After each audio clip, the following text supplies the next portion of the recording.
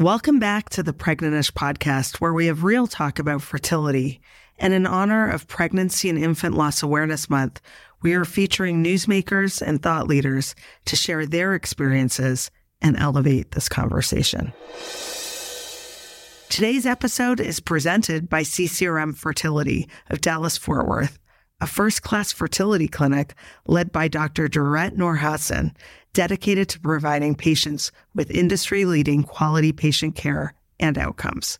For more info or to book a consult, visit ccrmivf.com/Dallas-Fort Worth. Emmy Award-winning news anchor and reporter Jenny Anchondo has reported on stories for over a decade and has spent her career hearing people's life stories, but admits that until being touched by pregnancy loss and infertility, she never had the desire to share her own story. Part of Jenny's story is the lack of awareness and knowledge she says that she had about her fertility, especially after easily conceiving her first child with her husband. As Jenny admits, quote, "I didn't think you could age out of this process." Well, I'm like everybody else. I'm seeing celebrities on, Us Weekly and, People Magazine and stuff having, children well into their 40s and 50s. And it seemed to be happening frequently. And nobody was telling the story.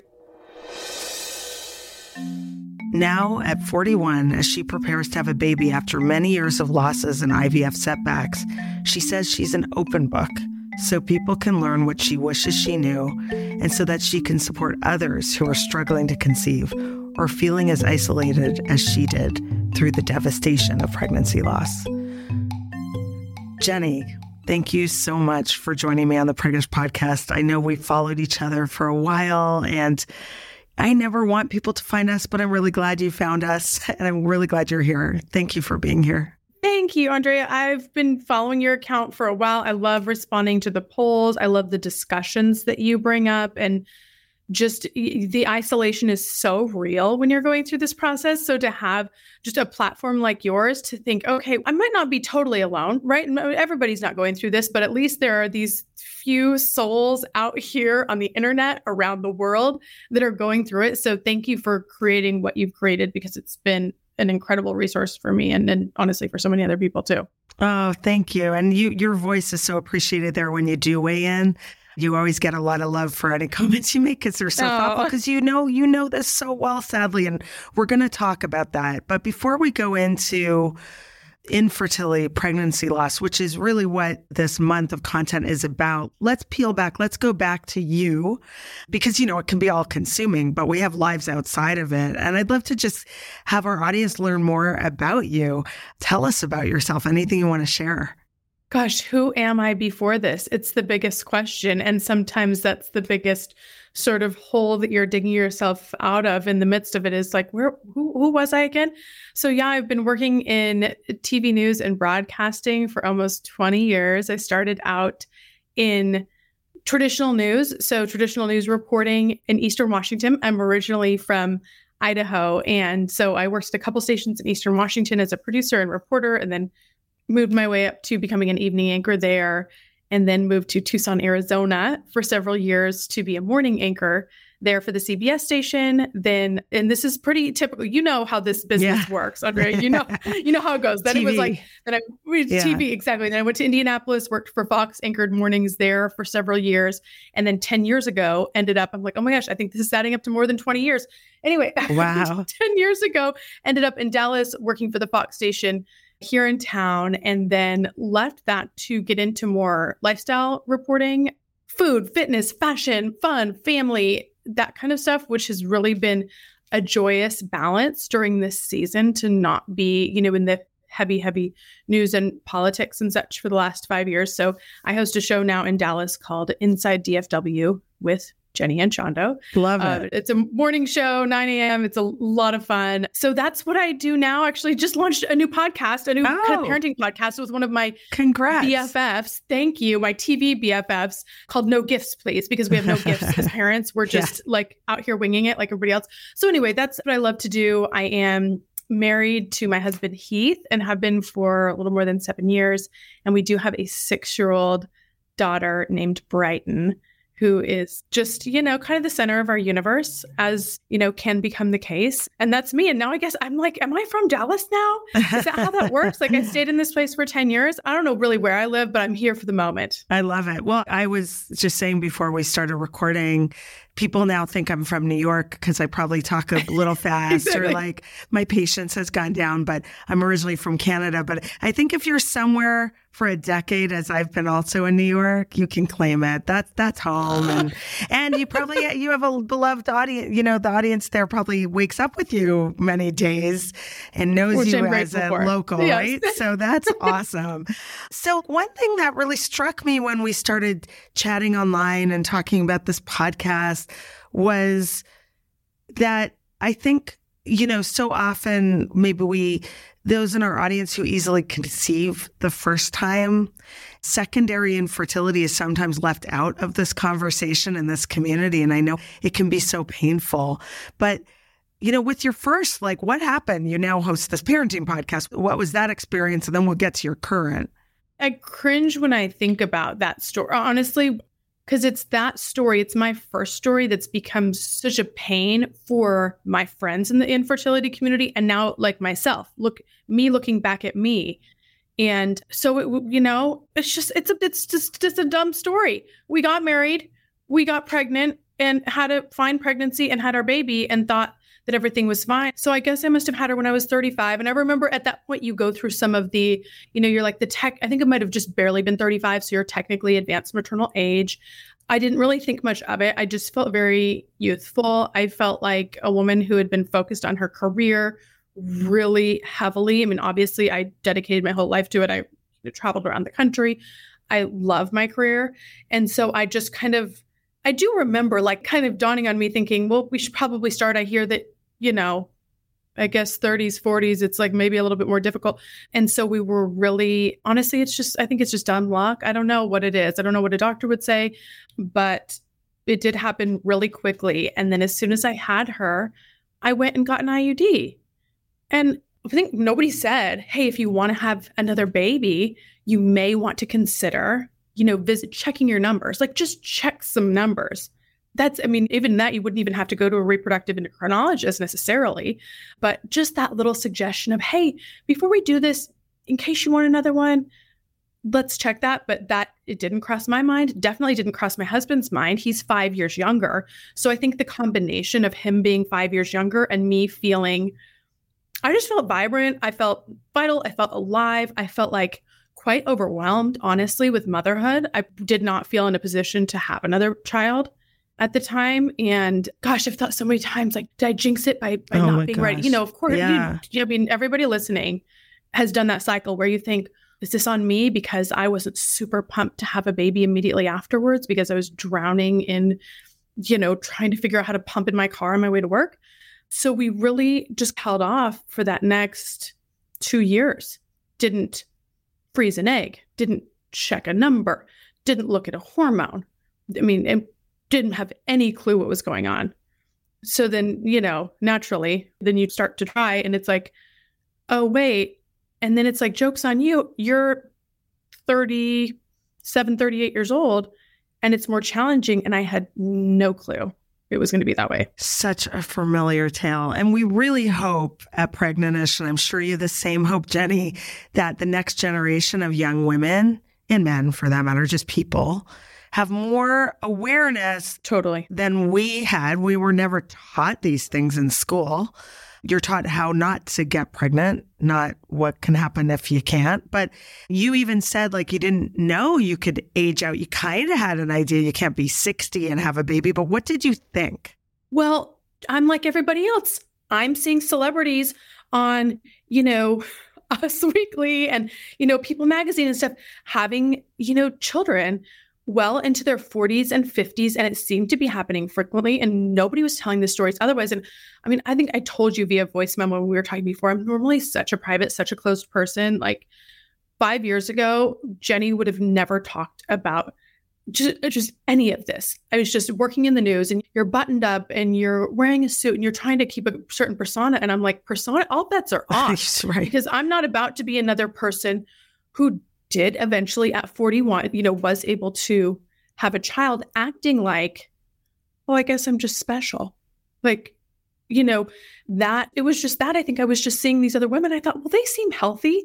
And then you realize first of all, what is healthy? Second of all, I've become quite certain, it doesn't have a lot to do with that in some instances, right. That the standard of healthy is just very fluctuating in the fertility world, I will say. 100%. Some of the healthiest looking people we know are infertile. Totally. And, it's interesting. It's so powerful what you said about even you cringe a little bit thinking of the old Jenny with the first pregnancy. And look, we only know what we know at the time. And that's what our lived experience is what informs our perspective. I get that totally. But looking back now, doesn't it feel miraculous that you got pregnant so easily? Oh, it's completely miraculous. And at the time I've never had fertility coverage, but my previous employer now covers egg freezing.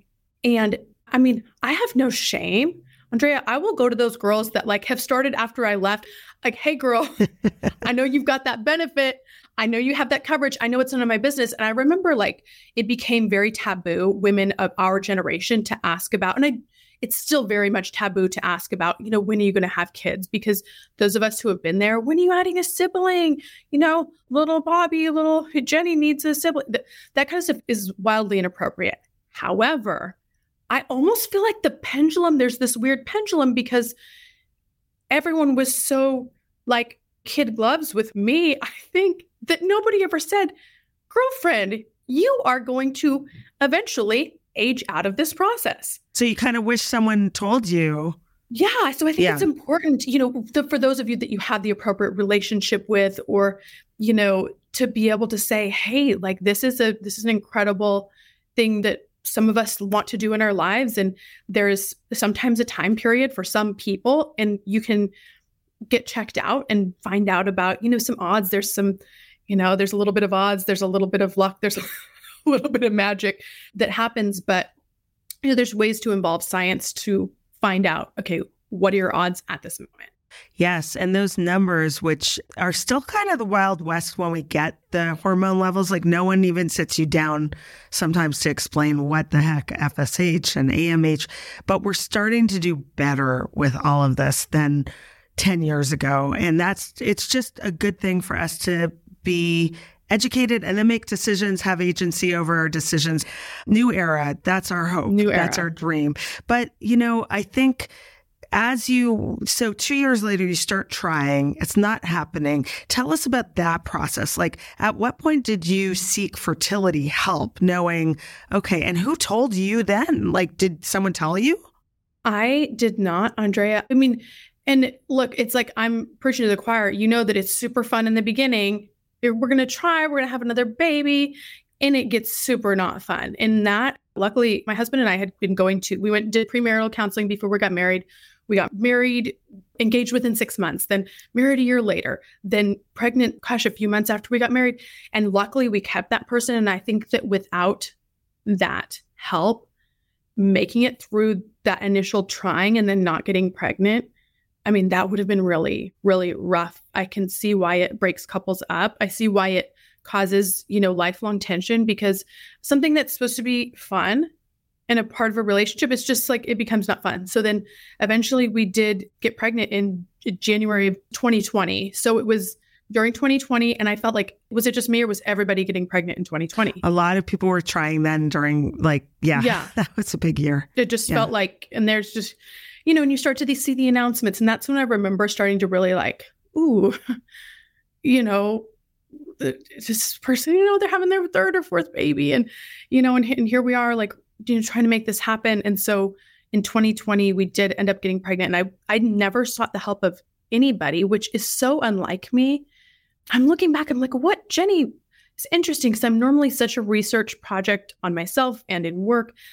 And it just genuinely did not dawn on me to look into anything. So it was a little girl, and we lost her at about 3 months in January of 2021.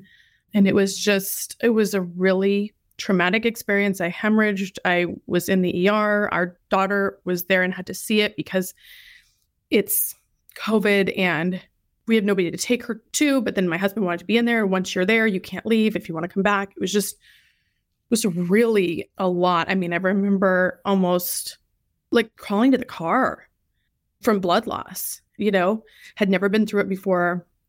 And it wasn't, then I did see my doctor because you have to go in to get, medical management if you're, decide what you're going to do. And even then we didn't talk about going to an expert. And the advice, you wait till there's 3 miscarriages. And it's just, like, at the time I was thinking I could never go through this again. No, it's devastating. I'm so sorry. And then of course I did go through it 3 times. Oh my gosh. But it wasn't until after the second one, I went on my own. Then we ended up getting pregnant again later in 2021, miscarrying in August, just kind of similar situation, almost at that 3-month mark when you're really shoot, if you're pregnant for one day, you're really holding on to it. If you think you might see a faint, if you think you send your friend a text, you're like, do you think you see the line? If she thinks she sees the line, you're done. You're celebrating. You're planning a baby room. You are thinking of names. So it doesn't really matter how long somebody is. It's really tough. So after that, in that August of 2021, we decided to try to get in with a reproductive endocrinologist. And then I was like, oh my gosh, these people have wait lists. Oh my gosh, another hurdle, right? Another hurdle, yeah. And not everybody is super, there's specialties, right? So some people are, I think, really, they're working with people with PCOS. And I didn't really understand. I didn't have an infertility diagnosis. The second baby, I was able to, you can do a collection and you can get your baby and send them off to a lab and find out if there's, if there was a genetic abnormality or, what happened. And so with our daughter in the ER, she got put into the wrong fluid. They were never able to check. But the doctors just said she probably had an abnormality. That's what normally happens.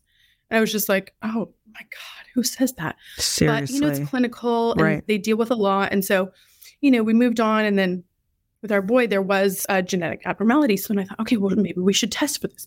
Are we carriers of this? Is this something? So we finally got in with an expert. And this was the strangest part of the process. Now looking back, and everybody has their own medical journey. They did timed intercourse with a shot.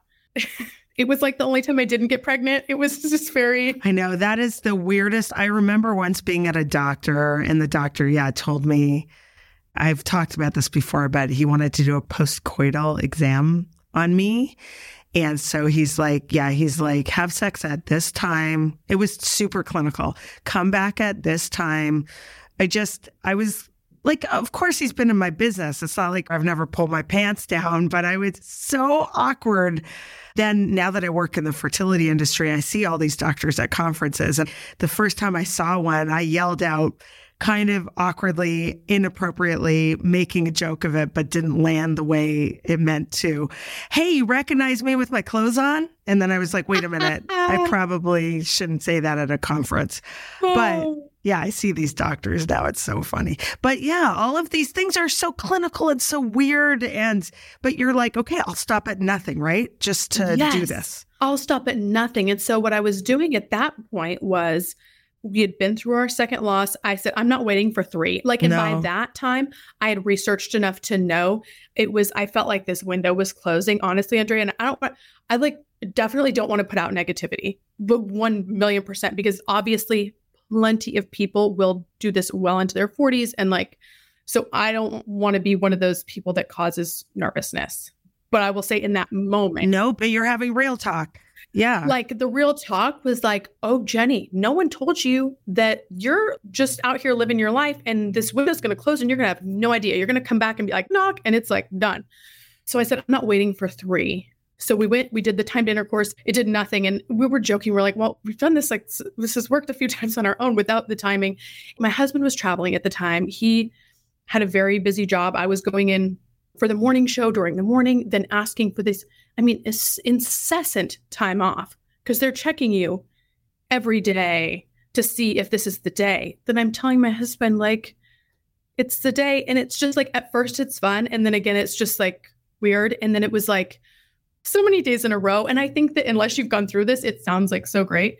So it was so many days in a row. It did not work. Then, then this doctor was like, and I remember thinking going in there, I was like, I was ready to do IVF right then. Because I'm like, Did you researched? You knew I had researched. Like now's time. The odds. Yeah. I knew the odds. So that never worked. We ended up switching. And at that point, I met with every doctor in Dallas-Fort Worth. Like I met with everybody. Oh my gosh. And I started to finally ask friends because I'm like, how is it that none of my girlfriends like, did you guys do IVF? I mean, I even questioned some friendships. I thought, you saw us go through these losses and like you did IVF, but why didn't you ever say like, hey, Jenny, this is my doctor. Like, do you want to try them? Like this actually worked for us. Or we did donor conception or we did, whatever it is. I know these things are private, but I'm also thinking, what's a girlfriend for? Totally. What is the point of friendship if you're not going to get into the real talk about actual life? Totally. So I went through this period of just asking friends, people from church. I mean, everybody. If I had an inkling that they had done IVF, I was like, they can block me forever. I don't care. I need to know. So we found one doctor. We started an unmedicated cycle, which is what they'll sometimes do for people that are getting in that advanced maternal age, just to try to get more eggs, or not even age, just like my personal count. So they did an unmedicated cycle and we started the IVF cycle and I got pregnant. We got pregnant on our own. So it was like, I'll never forget calling. And of course, they're so thrilled for you, the clinic. And they're like, oh my gosh, they said this does happen. Like it can happen. And we all knew though, that like, it wasn't ideal. We were doing IVF for a reason because, I had these 2 losses and you don't have time to waste. And so that was another little boy and he made it till it was like 10 or 11 weeks. Got like, that flutter of a heartbeat. And, we went in the first one, there was no heartbeat. They said, let's wait. Then there was a heartbeat and then it faded. And now I'd like to welcome Dr. Durrett Noor-Hassan, who leads a great team in practice at CCRM Fertility of Dallas-Fort Worth, and who can shed more light on one topic we're talking about with Jenny today, pregnancy loss and infertility. She believes in providing individualized, compassionate care to her patients, which we here at Pregnantish really appreciate. It's also worth noting that Dr. Noor-Hassan truly understands what it is like to walk in her patient's shoes. She's personally done 5 IVF cycles to ultimately create an embryo that was eventually transferred to a surrogate when she at that time wondered if becoming a parent was even possible. I love that. Before we go into your personal story, Doctor, I would love to start with your professional one. What brought you to this field of reproductive medicine? Yeah, great question. Thank you for that wonderful introduction. So I decided to pursue medicine in general. I come from an immigrant family. We moved from South America, came to America to pursue the American dream. But as the oldest child in an immigrant family, I witnessed a lot of things and our lives were not as easy. And so I witnessed my mom go through several pregnancies, several pregnancy losses, losing children, watched her go through a hysterectomy. And so I wanted to help women and children. So I decided to become a physician and an OBGYN. And it's during my OBGYN residency that you get exposed to the subspecialties of OBGYN. And one of those subspecialties is the fields of reproductive endocrinology and infertility. And I absolutely fell in love with it. It's just such a great joy to help people create families and see how excited they get when they're pregnant and when they finally hold their baby. So that's why I pursued reproductive endocrinology and infertility. Oh, I love that. And yeah, the personal experience that brings us to our jobs just gives us so much more of a connection to it that we would probably, so many of us, and I imagine with you, want to do this work. Whether or not it was your professional job, you would care enough to be helping people in this way, having experienced this with your own family. And then personally, you experienced it, I know. At what point were you in your journey professionally when that happened? And what happened on your journey to parenthood? Yes. So I pursued my career, got established as a practicing physician. So I did medical school residency, fellowship, was in private practice. And somehow I forgot to meet Mr. Right and start a family. And so I met my husband much, much later in my reproductive life. And we finally got married. And then it was very difficult to have children when you're that much older. And so we did IVF, and it took us 5 rounds of IVF. So 5 cycles of doing the injections, 5 egg retrievals. And we did egg freezing, we did sperm freezing, we did embryo freezing. We tested the embryos with a PGTA testing. So I've done everything that I offer patients, I've done it myself. Yes. Because we had so many problems and we had to have so many workarounds. But on the 5th cycle is when we finally got one good embryo out of all 5 cycles. And that one embryo was ultimately transferred to a surrogate. So it's because of her I'm a mother today. And so that's what led me to write my book, Miracle Baby, A Fertility Doctor's Fight for Motherhood, because I wanted patients to know that I too have experienced it and I actually understand what they're going through. And it was my patients that actually encouraged me to share my experience. As my surrogate was getting ready to deliver, I decided to take some time off from work, and I had to tell patients, hey, I'm leaving for a little bit, and because I'm expecting a baby, and they're looking at my belly, and I'm a very small woman, so I do not look 9 months pregnant at all. You were pregnant-ish, though. You were pregnant-ish. Exactly. So you don't look pregnant, and why are you expecting a baby? So I had to share my story with my patients, and they were the ones that suggested, hey, you should share your story with the world because people need to know that everyone can experience this. Absolutely. And it, again, brings more heart and understanding to the work you do every day. I'm a parent thanks to surrogacy as well. You may or may not know, but I'm forever grateful to surrogacy and my first cousin, Alana, who helped bring my now 4-year-old into the world. How did you decide to take that step with all your knowledge and all the cycles you did? And it's not an easy decision, I know. What prompted you or convinced you it was the next right move? Well, so I have a true medical contraindication to being pregnant. And so I couldn't physically be pregnant. And so I needed a surrogate for that reason. Oh, did you know that earlier on in that case? Yeah. I see.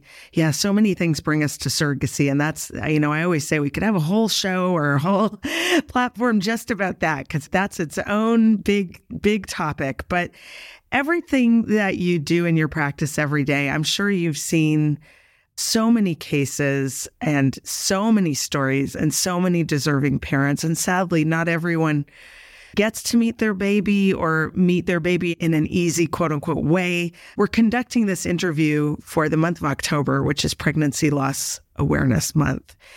And we know that as common as miscarriages, and we hear 1 in 4, we know that's probably even low because that's what's reported. So many in probably at your office and in our audience have been touched by this really devastating experience, which is highly misunderstood. So what are some reasons people might experience pregnancy loss, miscarriage? So very good question. And you're absolutely right in your lead into that question. Several of my patients have told me this. My mother has told me this, that it was better to have not been pregnant than to experience a pregnancy loss, because the joy of thinking you're pregnant, you're going to have a baby, and then losing it is very difficult for a woman. So to answer your question, what are the causes of pregnancy losses? The most common reason is we don't know. We could do all the testing, and the most common reason is we find nothing.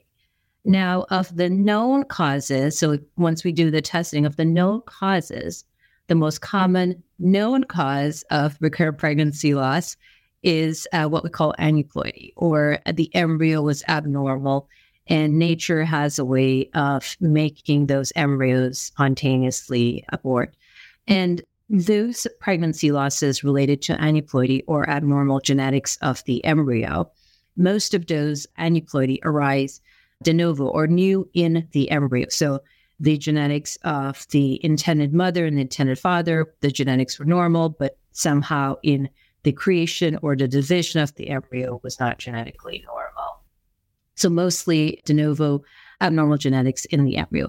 Occasionally, the genetic component could have come from the intended mother or the intended father, and that's what we call a translocation, a balanced translocation in this scenario where the intended mother or the intended father, they have all the chromosomes they need for normal day-to-day function, but the chromosomes are arranged in the wrong pattern. And so when they go to create embryos or get pregnant, they can have infertility or miscarriages. So that's aneuploidy as the most common known cause of pregnancy loss. The second most common known cause is abnormalities within the female reproductive system. And so that can be something congenital that they're born with. So as a female fetus growing in our mother's uterus, all of our organs develop. Our heart develop, our lungs develop, our uterus develop.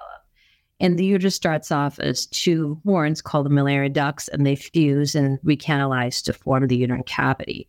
And there can be multiple hiccups in that fusion or recanalization, which could lead to abnormalities like bicornuate uterus, septate uterus, didelphys.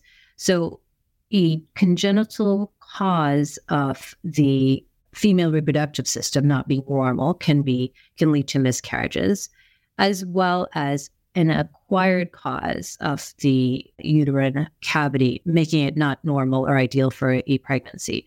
So things that can develop large polyps, fibroids that grow within the cavity, scar tissue from previous pregnancies, previous DNCs.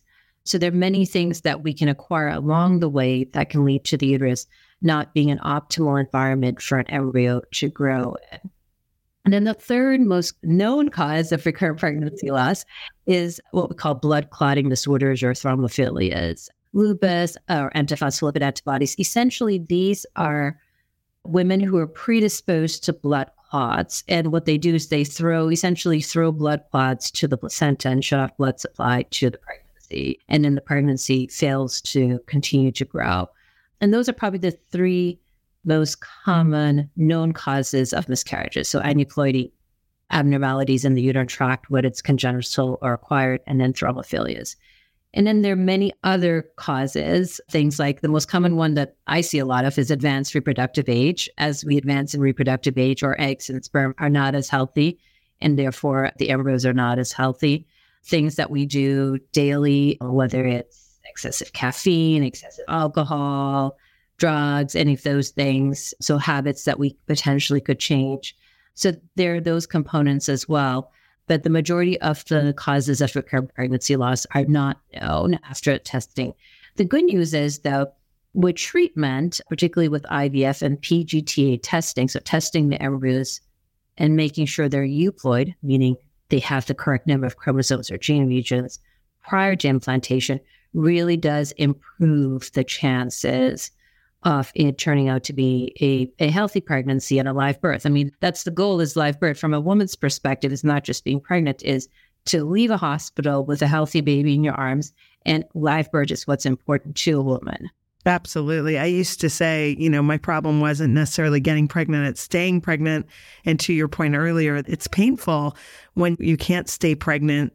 We have a number of people in our audience with repeated loss. That's just a very devastating thing. So in addition to genetic testing, do you recommend any other diagnostic tests or anything you would suggest our audience look into should they have repeated loss? Yeah, so the genetic testing of the embryos, genetic testing of the intended mother and father prior to starting IVF, an evaluation of the reproductive system. So an HSG or histosalpingogram tells us if the fallopian tubes are open, but also gives us a general idea as to the uterine contour.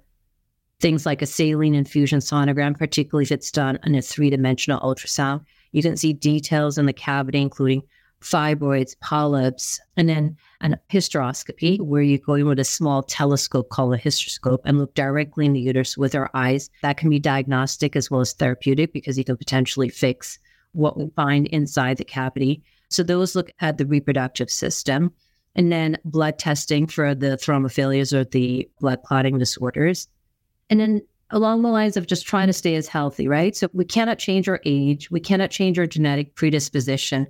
The only thing that you and I have control over is just our day-to-day environmental components. So staying healthy, eating a well-balanced diet. And in theory, there's a linear relationship. So the healthier we are, the healthier all of our cells in our body are, including our egg and sperm cells. And in theory, the healthier the embryo could be and healthier the pregnancy will be. So the only thing we really have control over is just our environmental component. I understand that completely. But, one thing we often say to our audience is, yes, there's a lot you can't control. And there's even stuff doctors don't always know, which is why unexplained is a common diagnosis. But for what we can control, self-care, taking care of our mind, body, spirit can never be a bad thing. Anything else you want to add while we launch this month of content on pregnancy loss and supporting a community who is fighting to have a family? Yeah, just staying healthy, reducing stress. Acupuncture can be helpful for some patients. And then anything that, and this varies from person to person. So things that helps them reduce stress, whether it's just meeting up a friend for lunch or joining support groups, which are incredibly important. It's nice to hear that there are other people going through what we're going through, and that way we don't feel alone. So just like pregnant-ish, and just hearing that others are experiencing the same thing. And infertility, miscarriages can happen to anyone. I mean, even as a fertility doctor, it can happen to anyone. And so just connecting with others is so important. 100%. Thank you so much for being on the Pregnant podcast. And I'll let you get back to all your patients. I know you're extremely busy and you took time to chat with us. I appreciate it. Thank you so much. And now back to my interview with Jenny and why she's used her voice now to raise more awareness around infertility and miscarriage.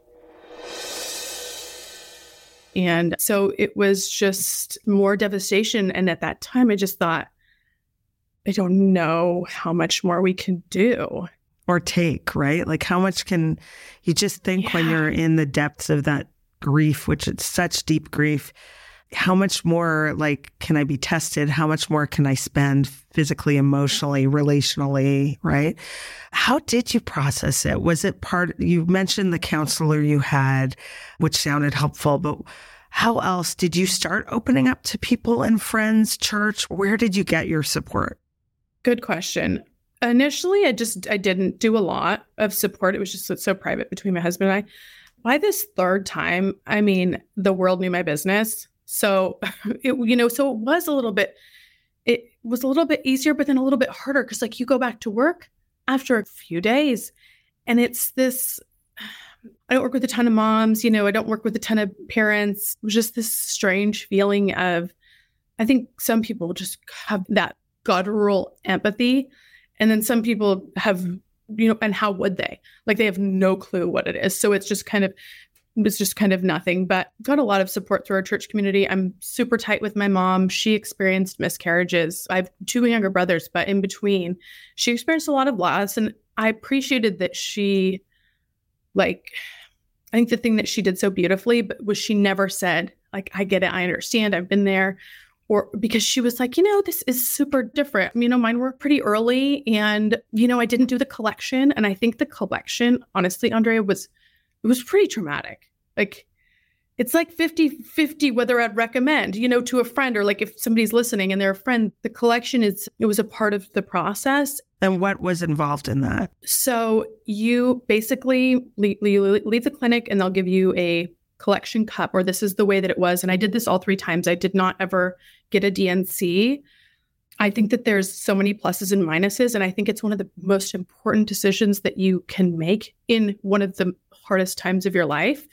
And so I feel like I encourage people to just don't be rushed through that decision because there's implications to both. But I knew from the first time, ended up in the ER and was not able to test because she was in the wrong fluid. I was like, okay, we're doing this. I'm doing this. And we basically got a big colander and would, take it there with me. And, I bled for days. And a couple times I thought it was the baby. And I had actually had a midwife that I was planning on birthing with. And she helped me through this process, which was great. We, and I'd send her pictures is this the baby? And then she's like, yes, that's the baby. So hard. Put the little fetus inside of this cup. You send it off and they test it. And then they do give you a phone call with the genetics counselor afterwards. And like I said, I think it's 50-50. Like, I think for some people, they want to really just move on, close that door, and not consider it in such a visual way. For me, sort of being more of like numbers-based and information-based, and knowing if we're going to move forward with IVF, this is, we really want to know what we've got here. It helps me. And then I talked to the genetics counselor and they said, you had this, 2014 was one of them. This is what it means. This is, why it sometimes happens. Most of them for me were age-related. But in terms of dealing, it was just kind of going through those processes and pulling everything I could out of the medical providers and taking advantage of, hey, I paid for this test. I'm going to talk to the genetics counselor. Yeah, you're going to get all the information. It sounds like this journey, it was as much information, discoveries, and like regrets, discoveries, power, all of that wrapped up in the information or lack of information you had. Like, if I had to find a theme in all of this, it's so interesting because as a journalist, what is your job? I've been a journalist. It's to get the facts, the information. We're just constantly curious to get more. And then, of course, you dug in like a journalist here, right? Yes. To get the materials you needed to pull together the story of your fertility. It's fascinating. I think, by the way, for listeners, I had a DNC. I see what you're saying, Jenny. It's like I could look both ways too. For me, I just wanted to wake up. I was terrified to have the experience that you faced, though I could see all sides of it. But one thing of the DNC that was so hard was waking up with pregnant people all around. It's in the hospital in the same area of who thought of that? Same area of the hospital where people are celebrating their babies and I'm being wheeled out. Yeah. Devastated. And so these snapshots we're going to be sharing this month in October of what a miscarriage looks like, what it feels like, is so important that we are graphic, that we paint this picture because no one is talking about this enough. Yeah. For example, I knew there was like bleeding, but then I didn't know when I was hemorrhaging. I didn't know, oh my gosh, you're about to need a blood transfusion, right? So I think it's just so critical to be in touch, to have a blood pressure cuff. Like, if you decide to manage at home, and I don't want to make it sound scary, I think it's incredibly rare that happens, but it does. So to know mentally, if you're going in for the DNC and if it's at the hospital in labor and delivery, which is so absurd, but they are, to know like whatever confidant's coming in, they're putting your sunglasses on, they're giving you a cookie and like getting you out of there. That's so true. So after this third devastating experience and you pick yourself up again, what was your next step? How did you, keep going? And then where did you go next? So I stayed at that same clinic that I had started IVF with and then gotten pregnant sort of early on in the cycle, it's just for people that are maybe newer to the process, it's very rare for that to happen during IVF. It's typically not a worry. It's just this one type of cycle that we did. And you know what? You can't connect the dots forward, only backward. I will only know why, that happened. So we started an IVF cycle on my 40th birthday last year, so what would be my first full retrieval with that office. I was actually going on a girls' trip with a bunch of friends to Miraval Resort, which is like this gorgeous, I actually used to work at one back in the day because, TV, you always got extra jobs, you got side gigs, you got extra. So anyway, there was just this, and I thought, this is it, Jenny. Like, this is it. You are turning 40. You're surrounded by love. You're going to do this shot, your first shot, right before you get on the plane. And you're going to be surrounded by, I had another friend who had done a retrieval cycle to freeze her eggs. She's going to be there to help. I just felt so optimistic. And I will never forget, we did that, then went in for the retrieval. It had gone really well in terms of numbers and, made several embryos. They were all sent for testing. And I was sitting at a dinner with a group of like kind of friends and kind of acquaintances. And I was actually going to be the DD that night. And I wasn't supposed to find out my numbers for a couple of days. So I saw the doctor's office call and they called to say that none of our embryos tested normal. That's devastating.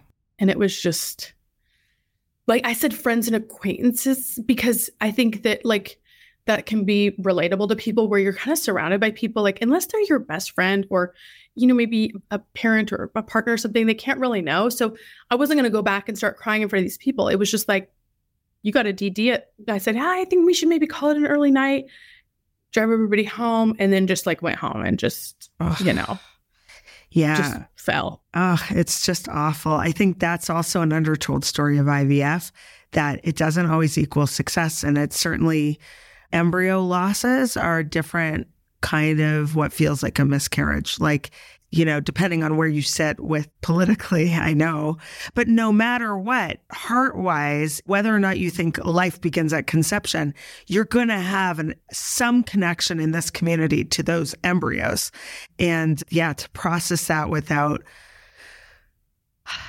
in public. In year 5 of this struggle, I would never open news from my clinic unless I was in a very safe space. It took me many years to realize that.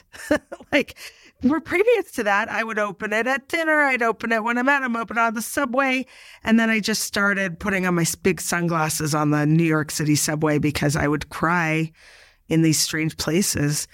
Oh, that's really hard. So after that, where did you go? What happened? Well, that night I dropped those people off, went home and told Heath, my husband, and we just, we didn't know, I knew that it could not work, but when you hear of people doing IVF, it's just like they do IVF. I mean, and obviously, it doesn't always work. And we had been really optimistic because of the number of embryos. So then we decided to go back to the interviews, go back to the drawing board, go back to science. I went to, is it SART on, it's like SART online. Yeah. Where you look at the scores I went to the CDC website to look at numbers. Then of course, I realized, not all clinics report the same.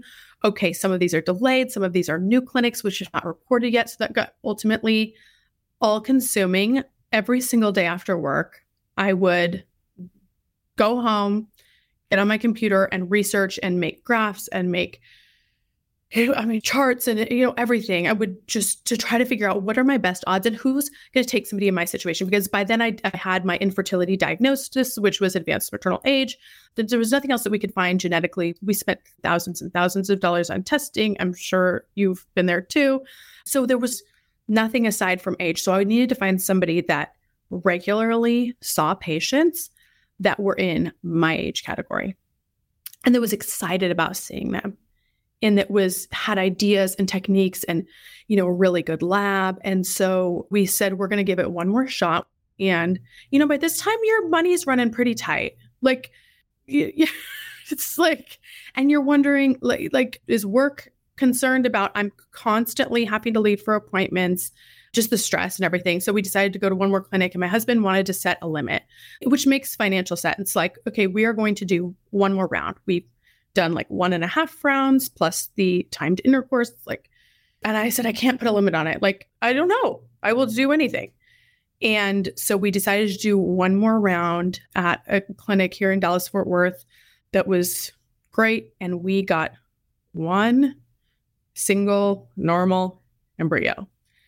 And so far, that one has worked. And you're pregnant. And I could tell you, Dr. Dorette Noor-Hassan is our mid-roll interview. She was your doctor, I know. And so I'll just come out with that because she's wonderful. And I think to get someone who just understands and fights like you fight to have a family is so important. Your partner's in this, making a baby, right? Right. And I had read her book. So I mentioned researching ahead of time. I had read her book. I had a girlfriend in our industry who had interviewed her.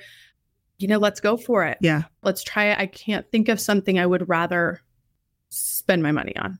As crazy as it sounds, but you want what you want, right? You're working toward a goal. And so I just got super laser focused and worked really hard. I did a lot of the, fertility diets and did those things work? Who the hell knows? Right. Who the hell knows?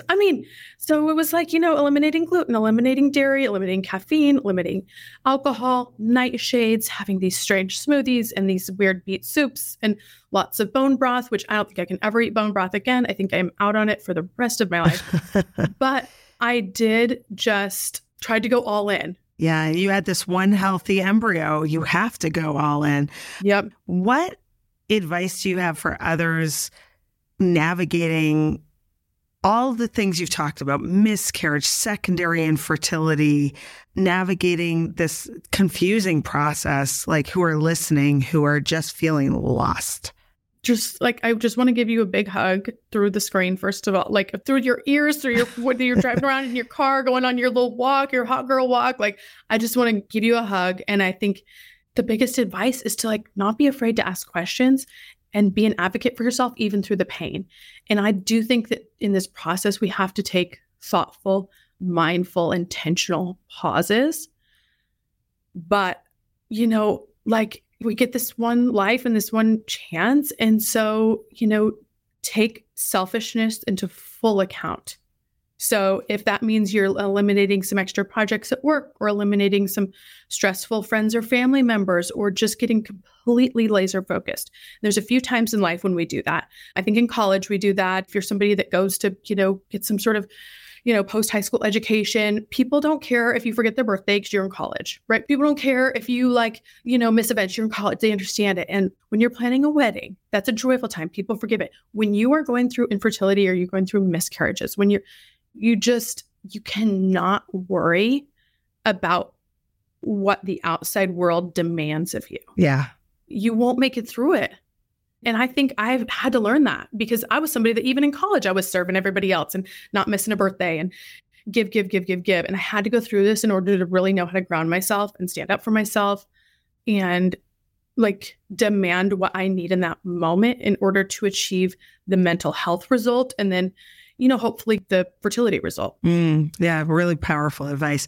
We talk about what you would tell others, but let's go back to Jenny. In your lowest moment, what would you tell yourself now?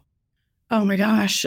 Just thinking of me in my lowest moments, it's how do we count the ways, It's just so hard because I want to say it gets better, but it's not always the case. And I think that's the reality. There is a fertility doctor in California that has this quote that says, "You'll become a mother in one way or another." And that was kind of what carried me through. Because I was just really realistic about the fact that IVF may not work for you. But I remember thinking, I can hold on to, you'll become a mother in one way or another. We really got really deep into the adoption process. We sought counseling on donor conception. We looked at a lot of other options and I started to become really okay with those. So I think that's the advice is you will do this. There are ways to do this and they might be unconventional and they might be different and they might be painful. And you might forever have a little raw part of your booty that the feeling never comes back into from all those shots. Right. Yes.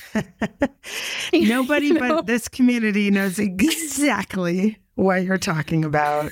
Oh my gosh. Yeah. What do you think you'll tell your future child of how they came to be? Oh, just that that we prayed for her so much. We wanted her so badly. She's so desired and it's so intentional. I think it just makes me realize how much each of us are intentionally here. You are so important. And people who are here listening, you are so important. You are here. I mean, you realize what a miracle we all are. And so for the people listening, you are a miracle. And for, my daughter, she's a miracle. And we are just so grateful. Well, I'm grateful you shared so candidly, so openly, so powerfully your story of love, life, loss, real talk about fertility, which is what we do here at Pregnant-ish. And thank you for being here on the Pregnant-ish podcast. Well, thank you. You are a beautiful soul. I love that you started this community. And like I said, it's been so, so helpful to me. I've sent it to friends because now that I'm open, now that they know. And so then they come to me and I'm like, okay, you've got to follow this gal. I love it. So thank you for all you do. Thank you, Jenny. And thank you for listening to another inspiring episode of Pregnant-ish, where we always have real talk about fertility. Until next time.